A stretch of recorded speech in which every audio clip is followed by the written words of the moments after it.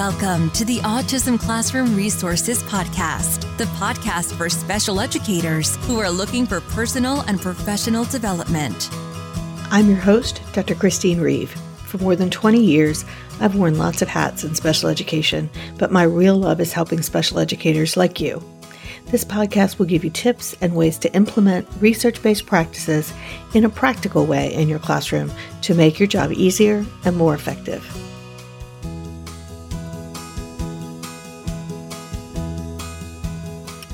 Welcome to the Autism Classroom Resources Podcast. I am very glad that you're here. I am Chris Reeve, and I'm your host.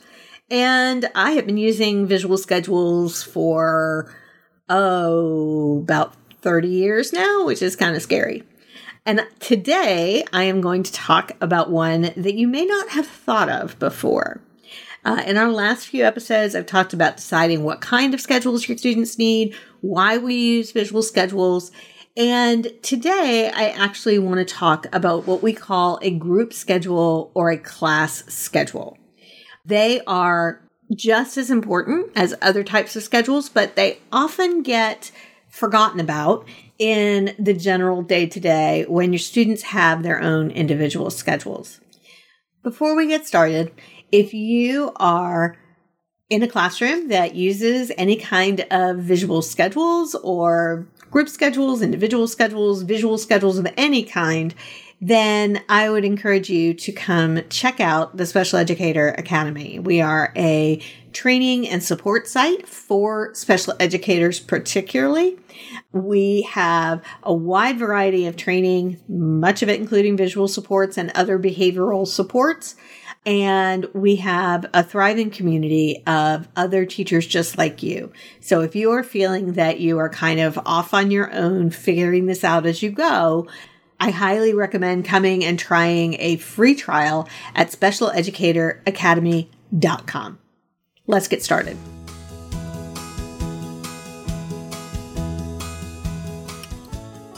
Group schedules or class schedules are a way to demonstrate what the whole class is doing.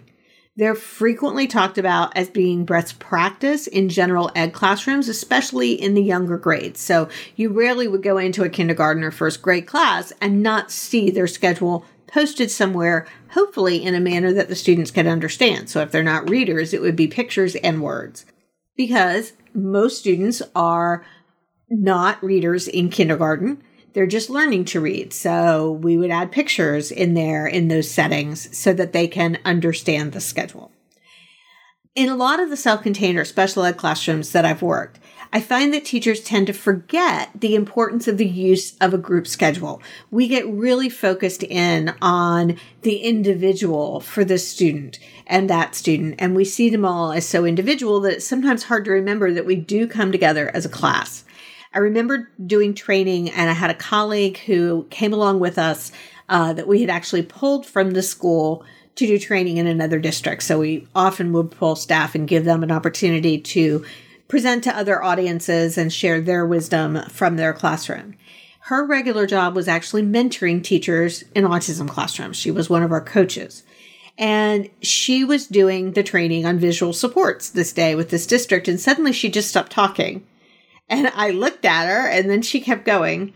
But later I asked her why. And she said because at the moment that she got to talking about group schedules and the need for them in the classroom, she had just realized that her teachers that she was working with weren't all using group schedules, and she'd forgotten how important they are to the classroom. So this was a real veteran teacher who had a lot of knowledge and a lot of experience under her belt.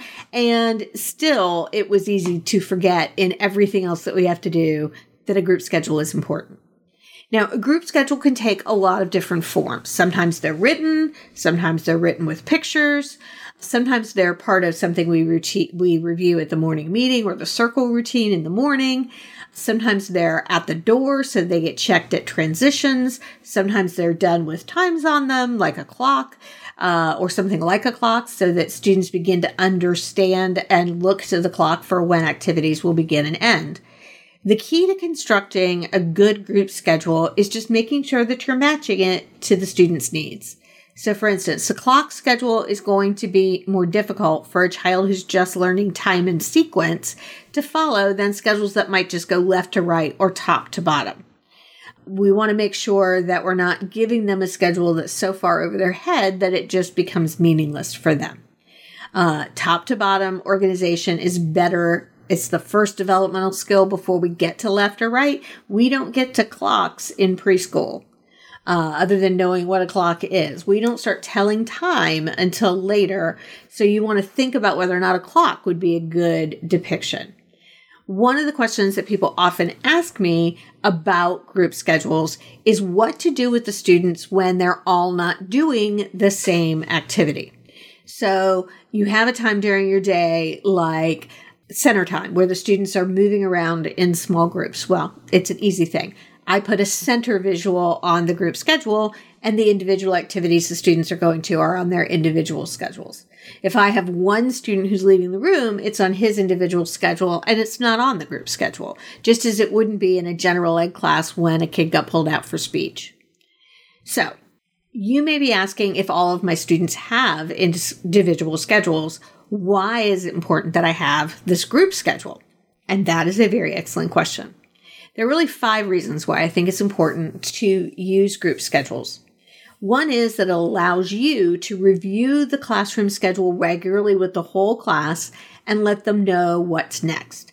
We often review group schedules during morning meeting. We talk about the upcoming day, and then we review them periodically throughout the day as the class comes together, often by turning over the visuals and talking about what's going to happen in the next section of the day. So it's a way of getting the students used to the idea that this represents our full day. You can warn them about changes and things like that.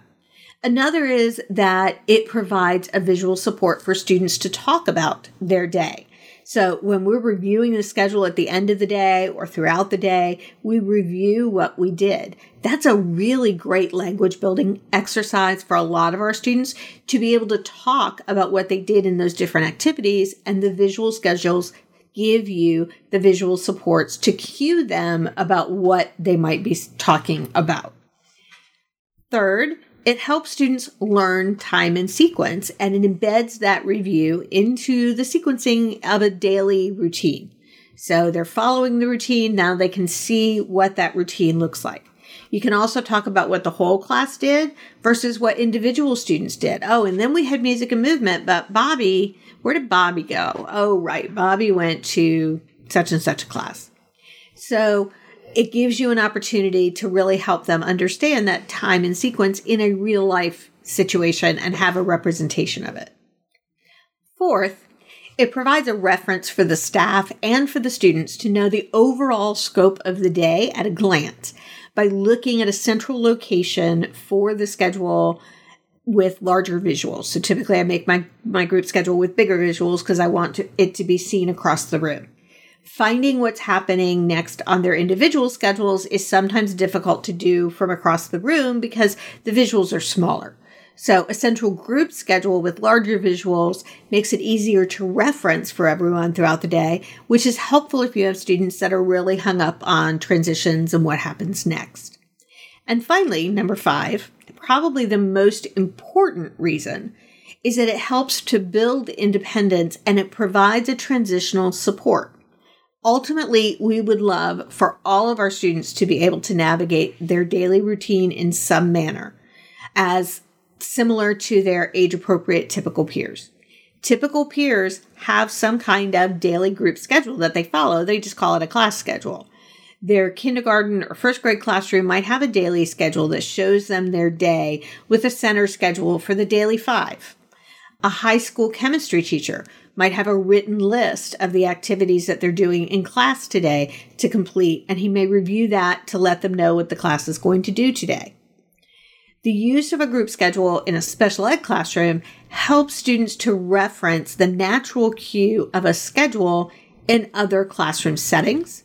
So eventually, you may be able to fade a student from using their full day individualized schedule to just following the group schedule with maybe a center strip for when he's doing different activities than the whole rest of the class, when you break your class down into smaller groups. So having the group schedule provides a scaffolding to be able to build those skills and move more toward the natural environment. It also gives you a way of helping students know how to access that information in other classrooms. So having a group schedule helps them understand that now I can look at the class schedule in my regular ed class. So it also can help be a transitional point for that. So that gives you a taste of the way that individual schedules can be used and the kinds of variety you can have. In my next post, I actually will be talking about First Then.